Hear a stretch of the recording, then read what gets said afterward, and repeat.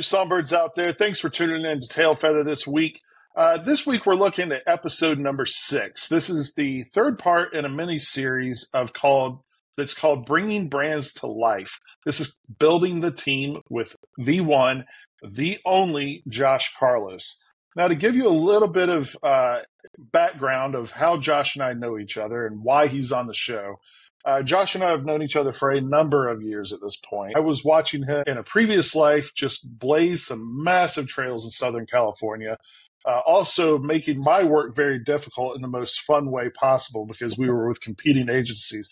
It was an amazing time to be alive and to witness his growth as not only a marketer and not only a team builder, but as a human being. He's one of the most integrity-filled humans I've ever met in my life. I've wanted to get him on the show for a while now, and now we have Mr. Josh Carlos.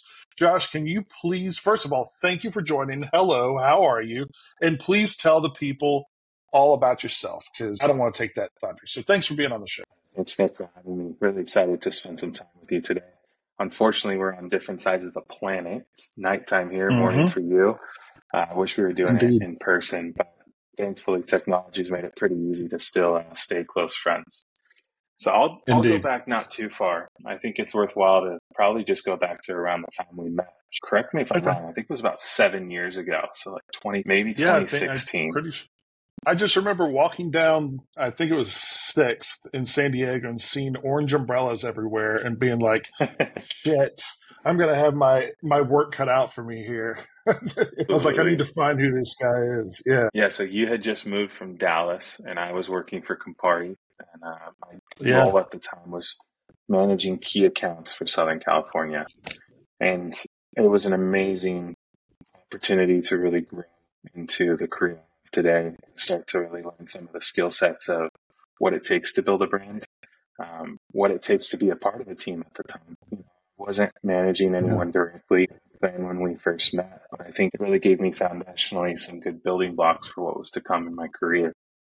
So about a few years after my time at Campari, I think I did just about 3 years there, I decided to take a leap of faith and jump into a new category. And that's when I joined the team at Liars. So obviously, we went from friends to coworkers pretty quickly during my time at Liars. But I spent, just under 4 years at Liars. I came in as employee number 6 in the business with aspirations to build out the West Coast of the United States, and pretty quickly moved into a position within the business where I was managing all of the North America business and starting to look at how to also help out the global footprint of the business through the cruise lines, duty-free, national accounts, etc. So that leads us to, it's been almost a year since I left Liars. I can't believe it. And after 4 years in a startup, I really truthfully just needed a break. All that team building and working on brand building was an amazing experience, but I totally reached that burnout phase that I think is pretty common for people in high-level roles in startups. And so when I left Liars, put in my notice in January 2023, my number one goal was just to kind of get some time back with the family. So we took some time. We took a lot of time. We traveled quite extensively in 2023. We did about 150 days on the road across 50 cities in 7 countries, I believe, as a family. Wow. Yeah. So, it's fun to watch that, by the way. Yeah.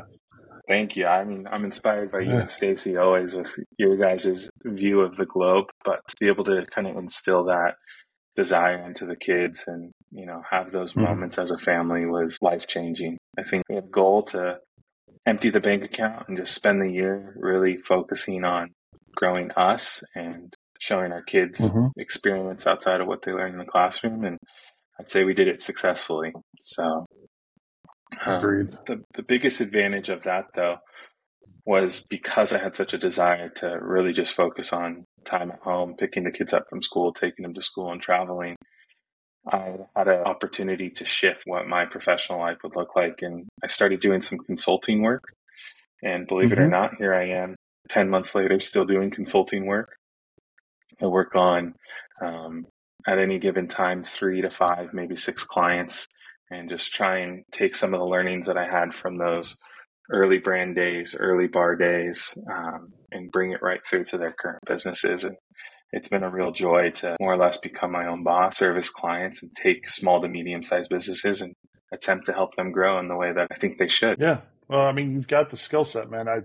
I've seen you in action over the past few years, and even this past year of watching you absolutely just accelerate what you're doing and how you're doing it in a meaningful way, I think is probably that icing on the cake, as they say. It's just been amazing to see you grow, but then I see you do it from a place of integrity and from a place of true wanting to help.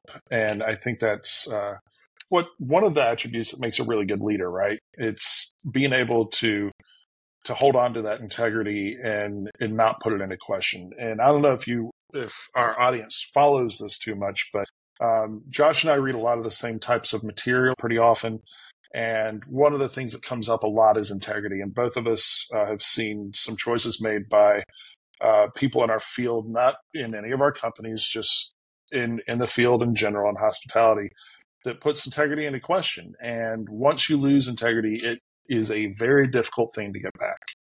It takes a lot of talking, a lot of reframing, a lot of introspection. Any of us that have maybe even been through a bad breakup have questioned our integrity and choices. And it's the same type of reflection, I think, on a gut level. But that also lends into building really great teams, because you start to understand that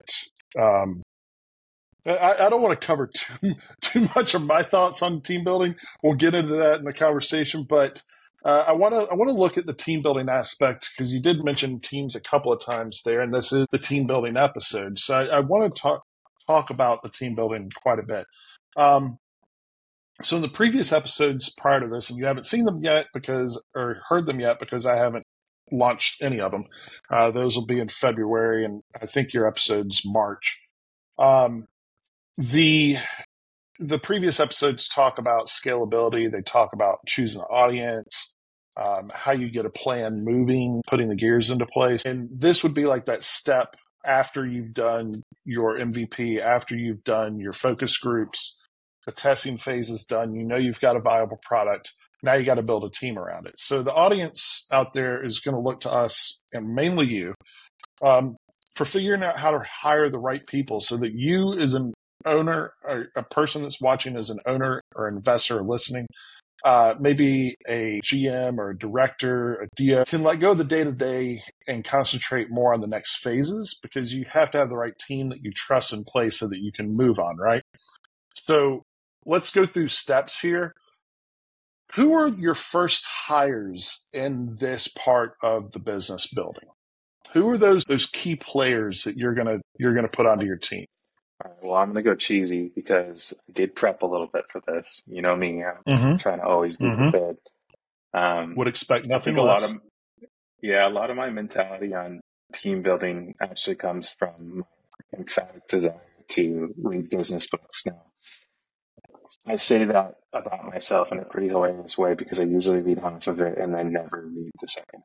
So as much as I have this desire to learn, I'm a terrible reader. ADD brain doesn't work quite in the way that allows me to digest books in full length. But going back to one key, thought process or ideology in team building, goes back to Jim Collins' book, and he talks about team building in a really unique way, in my opinion, as kind of a forefront business leader. And there's a really long quote, but I'm going to read the first sentence of it because I think it will answer 90% of the question here. And it says, "Those who build great organizations make sure they have the right people on the bus and the right people in key seats before they figure out where to drive the bus."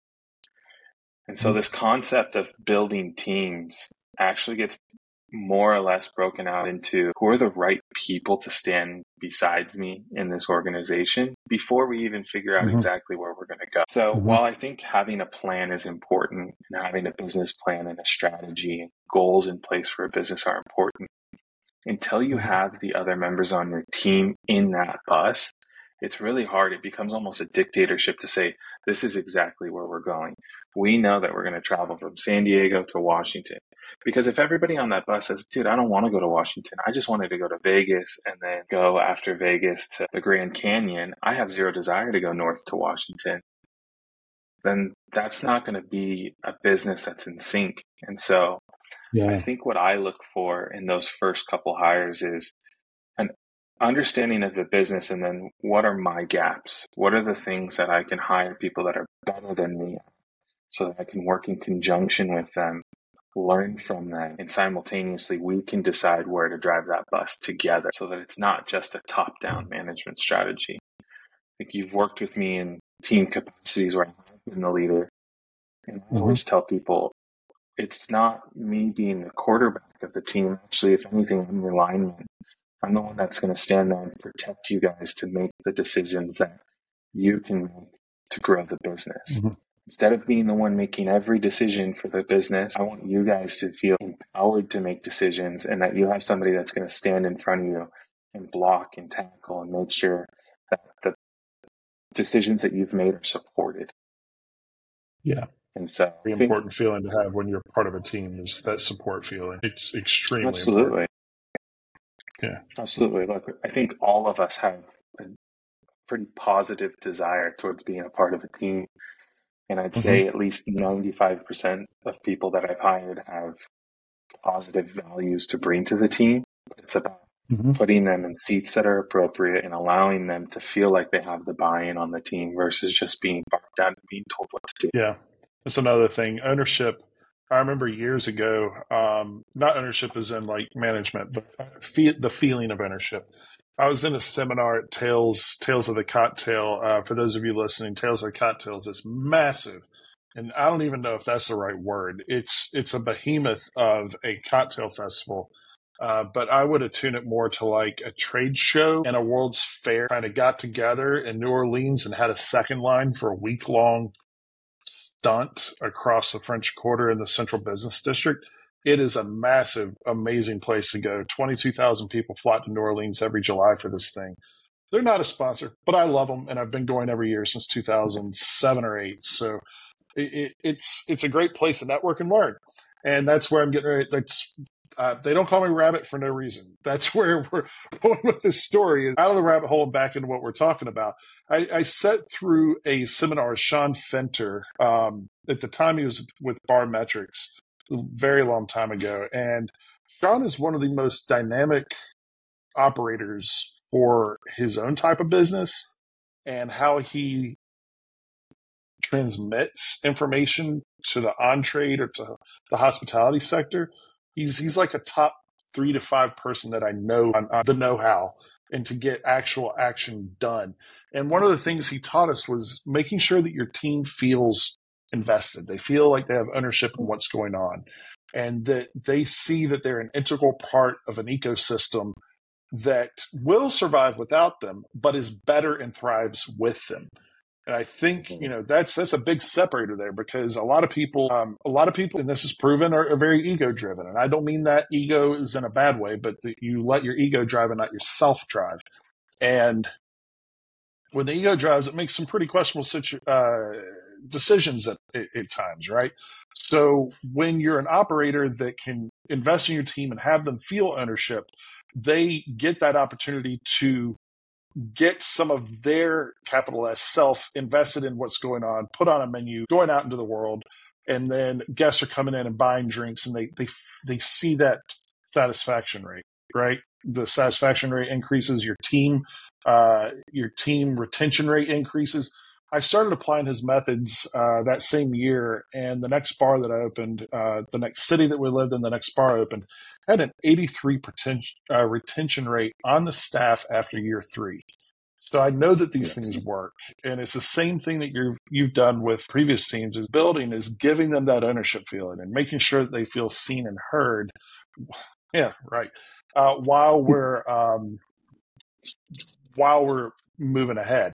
What are some of the qualities that you look for in these roles? And before you answer that, I also want to mention that you said something that about people complimenting your actions and people that are complementary to how you work, so that, and maybe even contrasting a little bit there, so that when you are dialed in with your team, you haven't hired people that sound like you, look like you, walk like you, talk like you, dress like you, quack like you, right?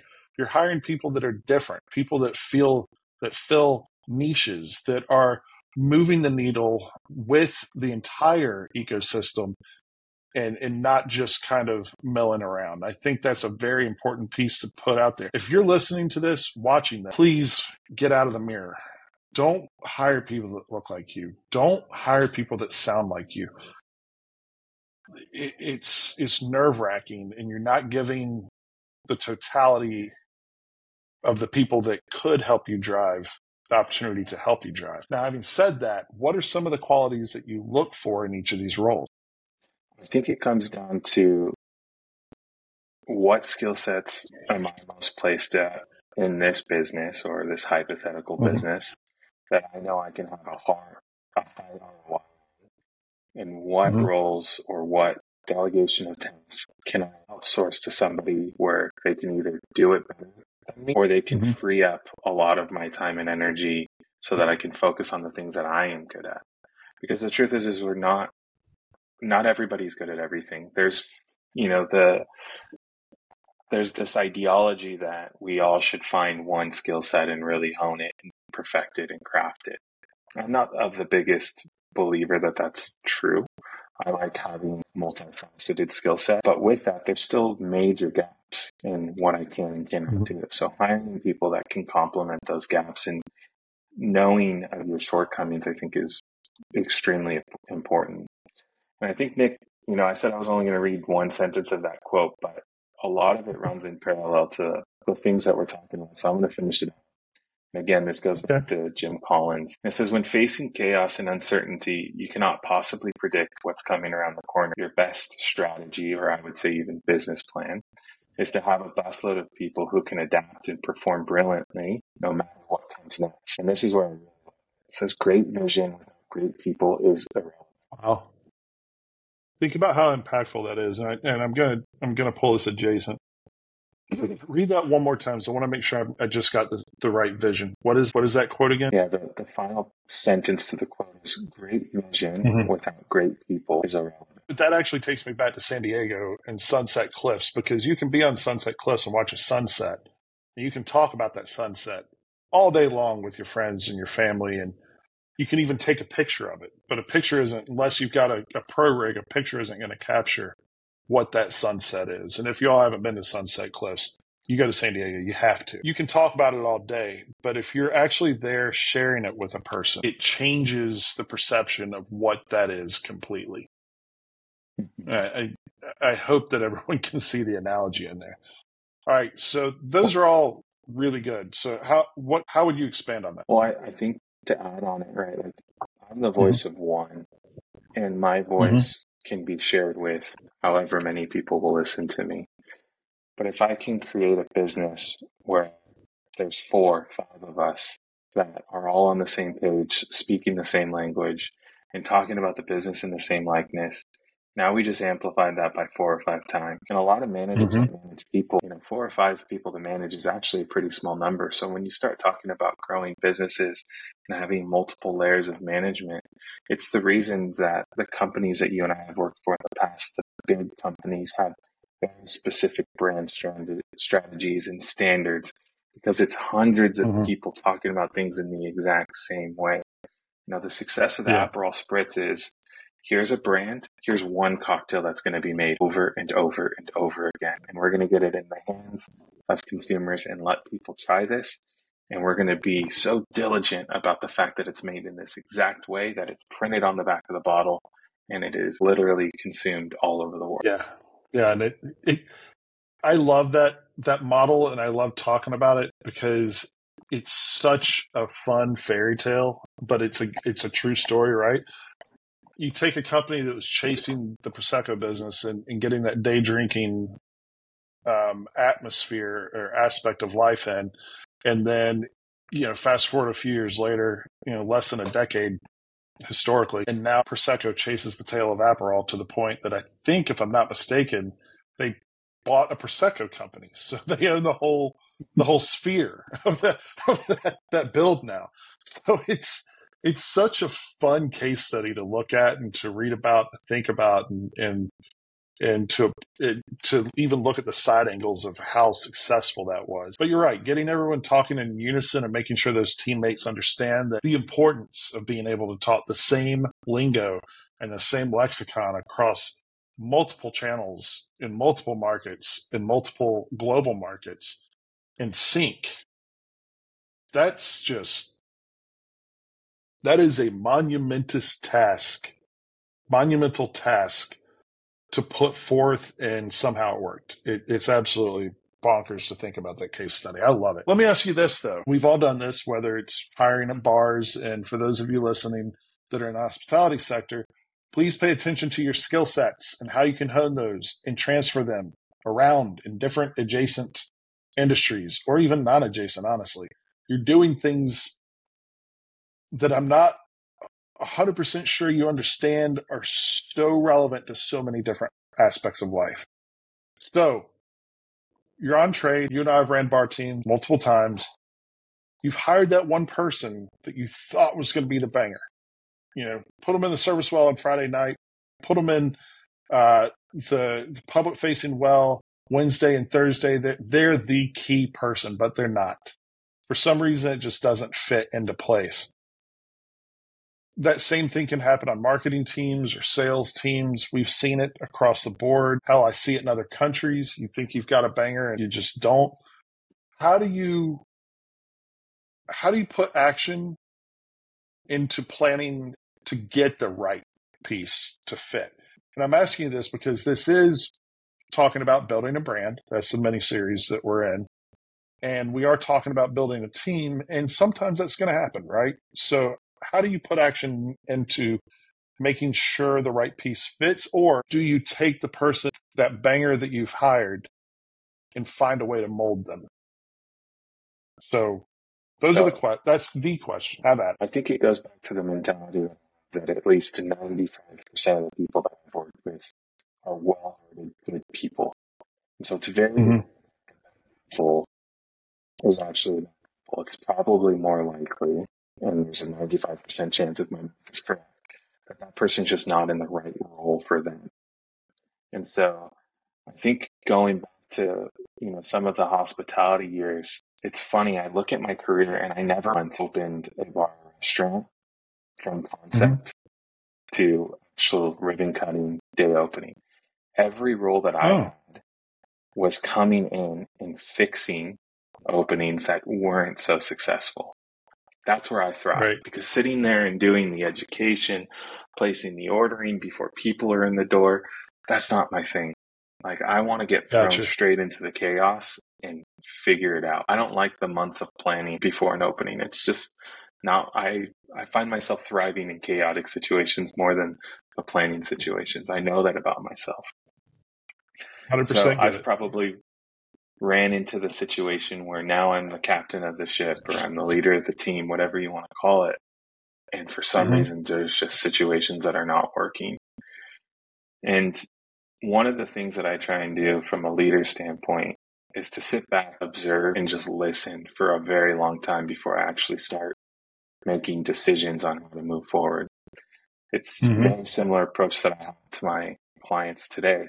Oftentimes I'm working with businesses that are anywhere between 2 and 10 years old, and they're doing, $2 to $20 million in revenue a year currently. Who am I to come in and say, I can fix all your business overnight? That's not the case at all. The case is, let me sit down, digest what's happening inside of your business, get an understanding, get as much material as I can, talk to as many people as I can, so that I can actually build out what I think is the best path forward.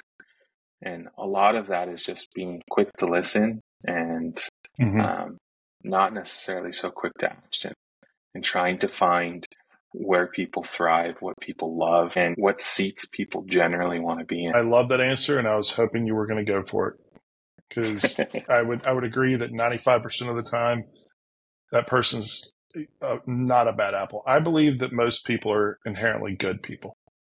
I thrive on that belief. I believe that there's goodness in all of us, even the most what society has deemed twisted and mental and sick. There's goodness there. It's just undirected, right?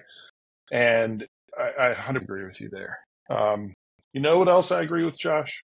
And I'm not trying to take Yes, away sir. from the gravity of that answer because it is absolutely perfect. But there is a different type of gravity that is in need at this moment. And the gravity of putting a commercial into this episode is where we are. So we are at the halfway point, my friend. Thank you so much for the thoughtful answers so far. I can't wait to see what happens in the second half of this interview. Folks out there, please remember that you can have your drink anytime, anywhere, any day, anyhow, if you make it a Liars. So we are going to go look at our commercial break. We're going to go say hi to our friends at Liars Non-Alcoholic, our sponsors for season 1 of TaleFeather. And we'll be back in just a few minutes with Mr. Josh Carlos. Thanks, and keep listening.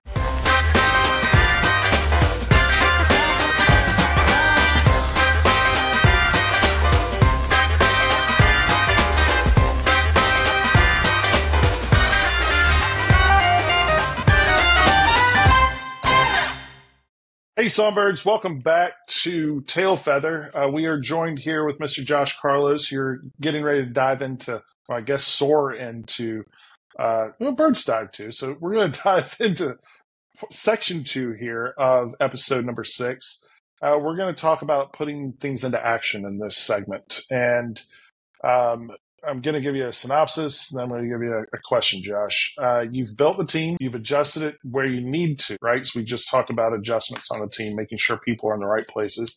You've started to build momentum, and you are post-honeymoon phase. So for a restaurant, you're post 8 weeks, 12 weeks. For a brand, you are maybe at that 18-month mark, somewhere around there, depending on you're at that 18-month mark where sales are kind of stabilized. You can forecast your dry goods needs, your sourcing needs, so forth. And I think it's pretty important we talk about the off and on premise here because we're going to talk about COVID, the Voldemort word of viruses. We're going to talk about COVID a little bit here. It's a model shift, and we saw that in the heart of the pandemic. I remember a few of us. And you have to remember, we're all in a microcosm of a much larger field. Like hospitality is massive. But a lot of us think we're kind of talking to the entire group when we're really talking in a pretty small chamber to each other. And we had an opportunity to kind of reset hospitality and to reset expectations. And I think that's starting to happen a little bit, at least. That article that came out, I can't remember which publication, a couple of days ago with how to interact with hospitality workers now. It's one of the major publications put it out, and it was pretty decent article. I'm not going to agree with all of it, but it was pretty smart in most of it. But we're now on that kind of ripple wave post-COVID. We're heading into an endemic. I don't think we've seen the closures from COVID just yet. We saw a mass at the beginning. Now we're starting to see those establishment level places trickle out of money and trickle out of staff because people are still moving, they're still migrating, still figuring out what's going on. We like to think we know what's going on, but I think we're still trying to figure it out. How do you think that ultimately affects business according to the team you have in place? And I want you to think about your historical career at this point and your current consulting freelancing. How does a pandemic that is ended and turned into an endemic, how does that affect the team that's in place and how you're going to move forward with it? It's a good question. I think looking at the hospitality sector as a whole, and I was just having this conversation over lunch with a dear friend last week, is we're now starting to see that there's a big shift towards experiences. And even today I was reading articles about just the loneliness in the world. You know, there's quite often people that are sitting behind a computer screen and have zero interaction with another human being until they leave their house to go enter a hospitality scene. Okay, my day's done. I'm going to go sit at a restaurant and order food or beer, shoot some pool, something like that, right? And so it's wild to think, and this doesn't happen in my life because I have a family with kids that constantly in the house, constant noise. But it's wild to think awesome kids, though.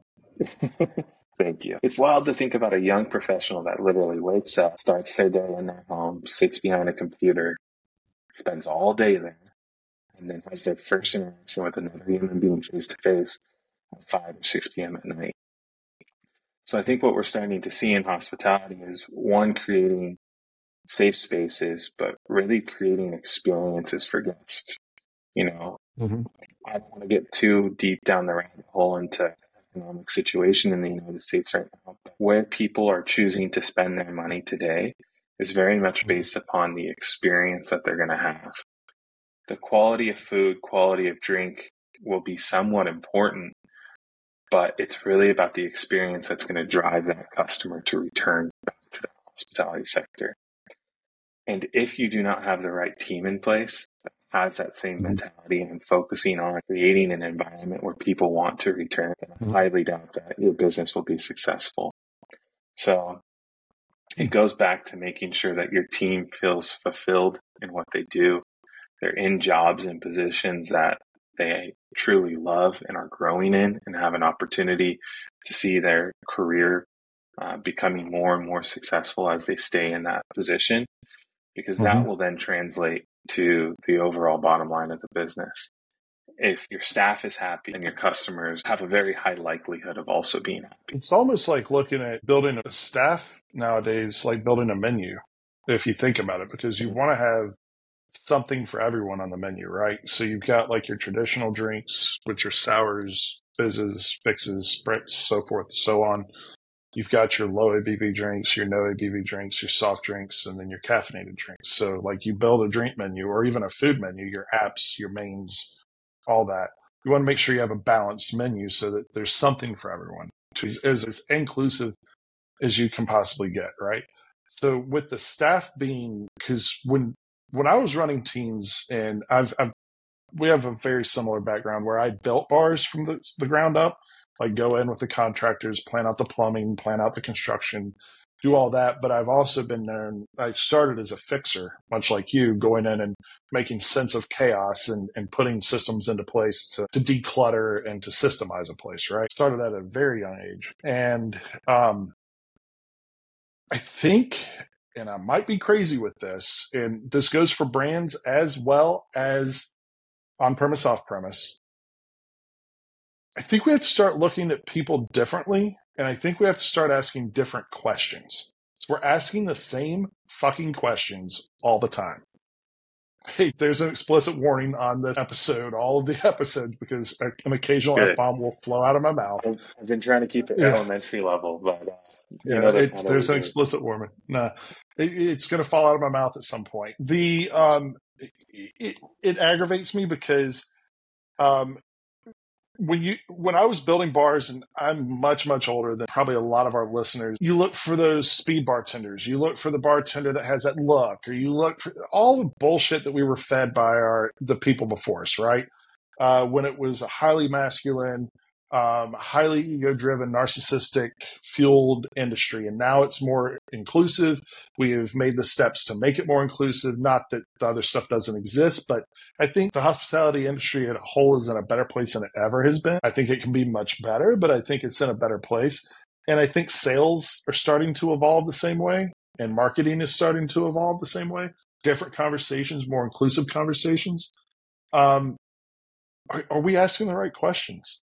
Are we asking the right questions to the people that we are hiring? Are we being more aware of our unconscious bias when we're in these hiring models and team building models? Are we paying attention to that? And I think that's a question we have to ask ourselves so that we can make sure we are future-proofing teams. And Absolutely. When we're future-proofing teams, we're looking like 3, 6, 9, 12 months out ahead.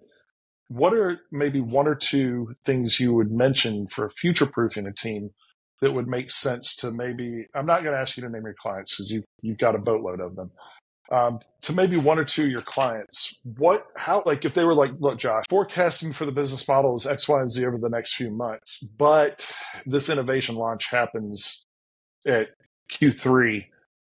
Help me future-proof this because we need to hire 3 people that same quarter. What are some of the things you would do? Well, I think it's important to have those expectations. And I think expectations can be a very positive thing. But there's no such thing as future proofing, in my opinion. Like going back to that bus analogy, Your best strategy is to actually surround yourself with like-minded people. Now, I say like-minded, not like, in the beginning of the episode, we talked about stop hiring people that just look like a mirror image of yourself. That's very important, because not only is it a skill set need, right? Like, I want to surround myself with people that are better at things than me, and people that, quite frankly, aren't as good at certain things as me, so that I can bring value to them just like they can bring value to me. So having that diversity in a team is really important in skill set and look and background and ethnical background and religious background, etc., so that you can look at all the different viewpoints. Because you might be ready to launch that new innovation, and all of a sudden somebody that has a different ethnic background looks at the label and says, do you guys realize how fucked up that is that you put that on the label? Like, that's a disrespect in my country. And I would have maybe never known that.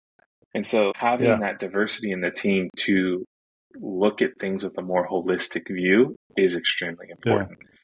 And there's no such thing as future-proof. There's risk to everything.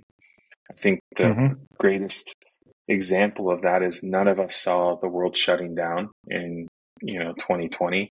I had just signed on to launch a brand in Australia. So we definitely didn't think that the world was going to shut down in the way that it did. But at least if you could surround yourself with people that have the same level of expectation, the same professionalism, and the same desire to grow, then you're going to put yourself in a better situation than not. I agree. The future proofing thing, I love the term. It sounds so much fun, future proof. But in all actuality, if you've prepared and done your homework and forecasted, I don't think there's a whole lot of future proofing. And being non-reactive, I think being proactive takes care of the future proofing. I think the problem when you start to look for things like future proofing is when you turn into a reactive team instead of a proactive team, and you're caught in that same cycle. And it's a vicious cycle. We've seen some of the big houses go through it in the past. I've worked with big houses that have gone through it, and it's, oh man, is it a lot of work. But you can get out the other side of it. You can make sure that systems are improved, that people are more knowledgeable. And again, making sure the right people are in the right place is hyper important. I kind of want to move the conversation over to your freelancer consultant side, because I did mention you've got a lot of clients. We're not going to get into the client pool. But if you were to have to build teams for the projects that you're working on, I think you may have already answered this, but I'm going to ask it anyways, because we tend to give a little bit of the same information, but expand when given the same question twice in different words. How are you approaching the hiring and building of teams for the projects you're working on? And how has what you have learned in your historical past helped prepare you for what you're doing now? So take everything that you've done up to this moment. How does that help you with those 6, 12, 15, 20 clients, whatever that number is now?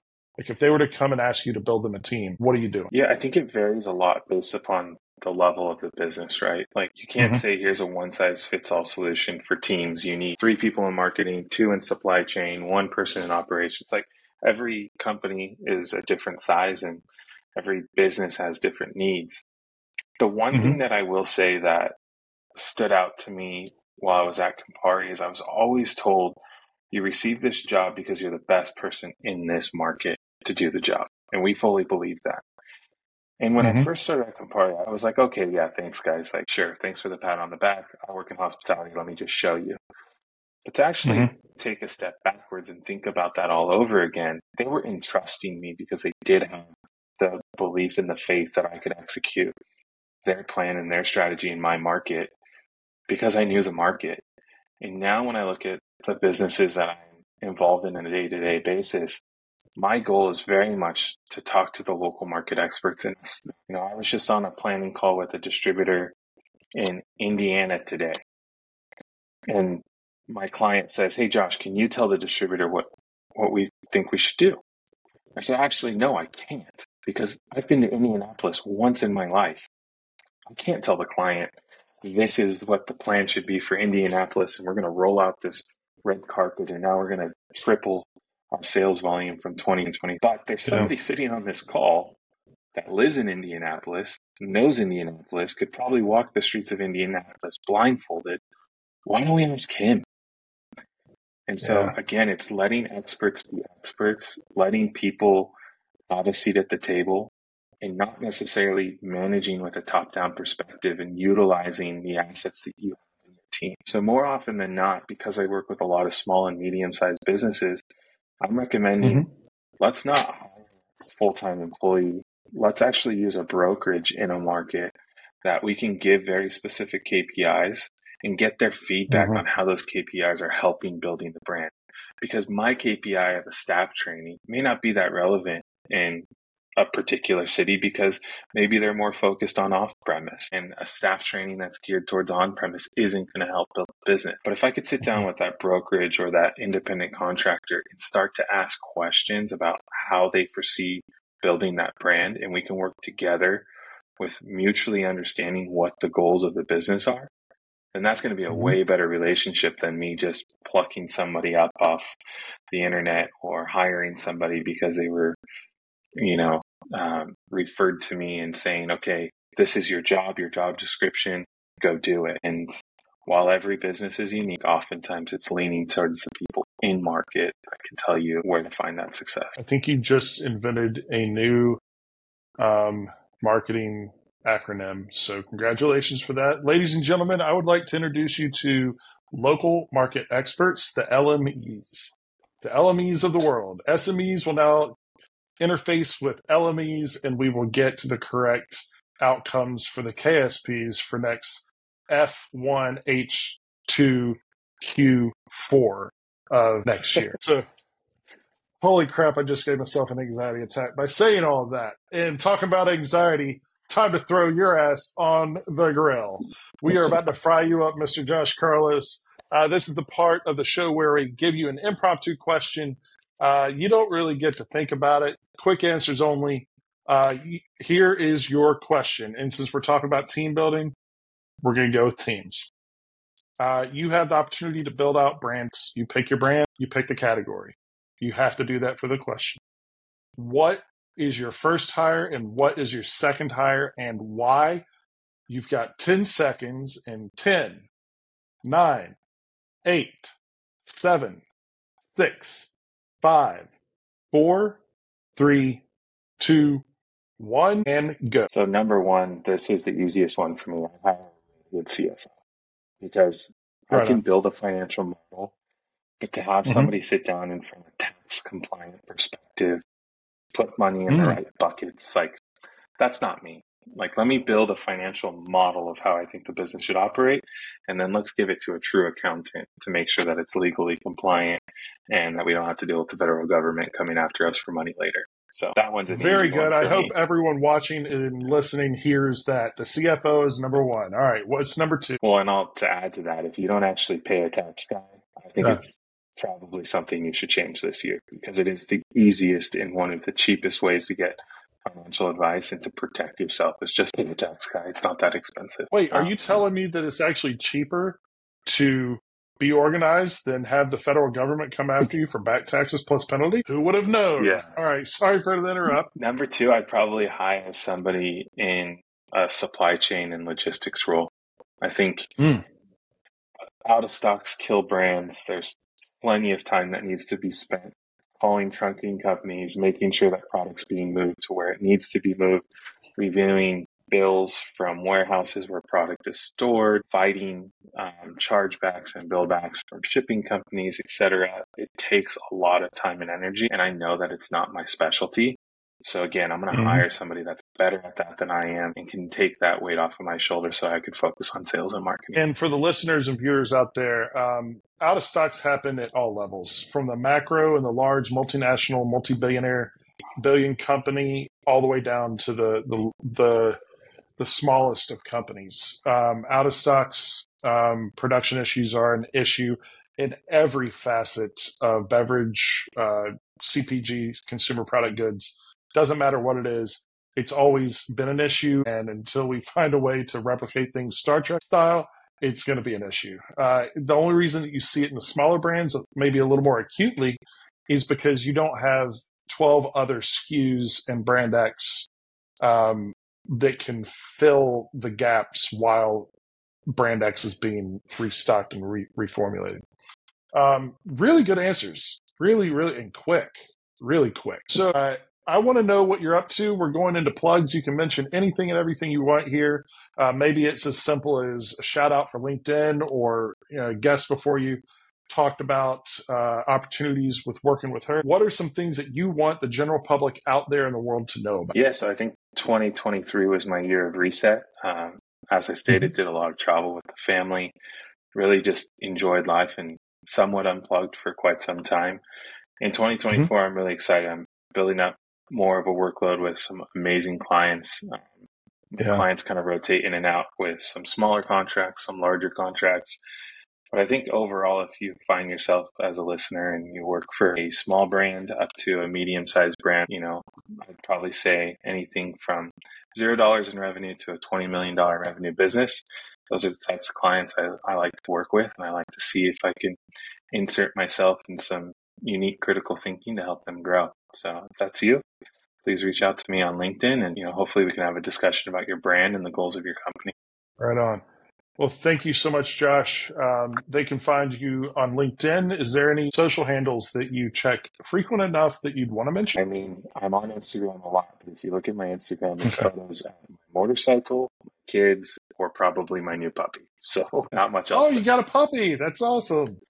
And yeah, we got a puppy 2 weeks ago. Obviously, the kids and motorcycle obviously are an amazing thing, but that shows that you have a life-work balance. And I'm going to get you on season 2 to talk about life-work balance. We're getting rid of this bullshit work-life balance. Life happens no matter what. We're going to reframe it. It's life-work balance. And with that, we're going to go into, you can find TaleFeather at Apple, Spotify, Google, Amazon, RSS.com, YouTube this week, so forth and so on. If it's a major iHeartRadio, if it's a major podcast hosting site, you can find us there. We air every other Tuesday. Now, without any further ado, thank you to our songbirds for tuning in and listening to what we, Josh and I, have to share with you, our general public. Thank you to our sponsors at Liars Not Alcoholic. We appreciate your support and look forward to having our drink anywhere, anytime, as long as we make it a Liars. And that is a wrap. Put a feather in my cap from the nest. I'm Nick. We'll see you next time. Alexa, show me how to make a cocktail without alcohol. Sure.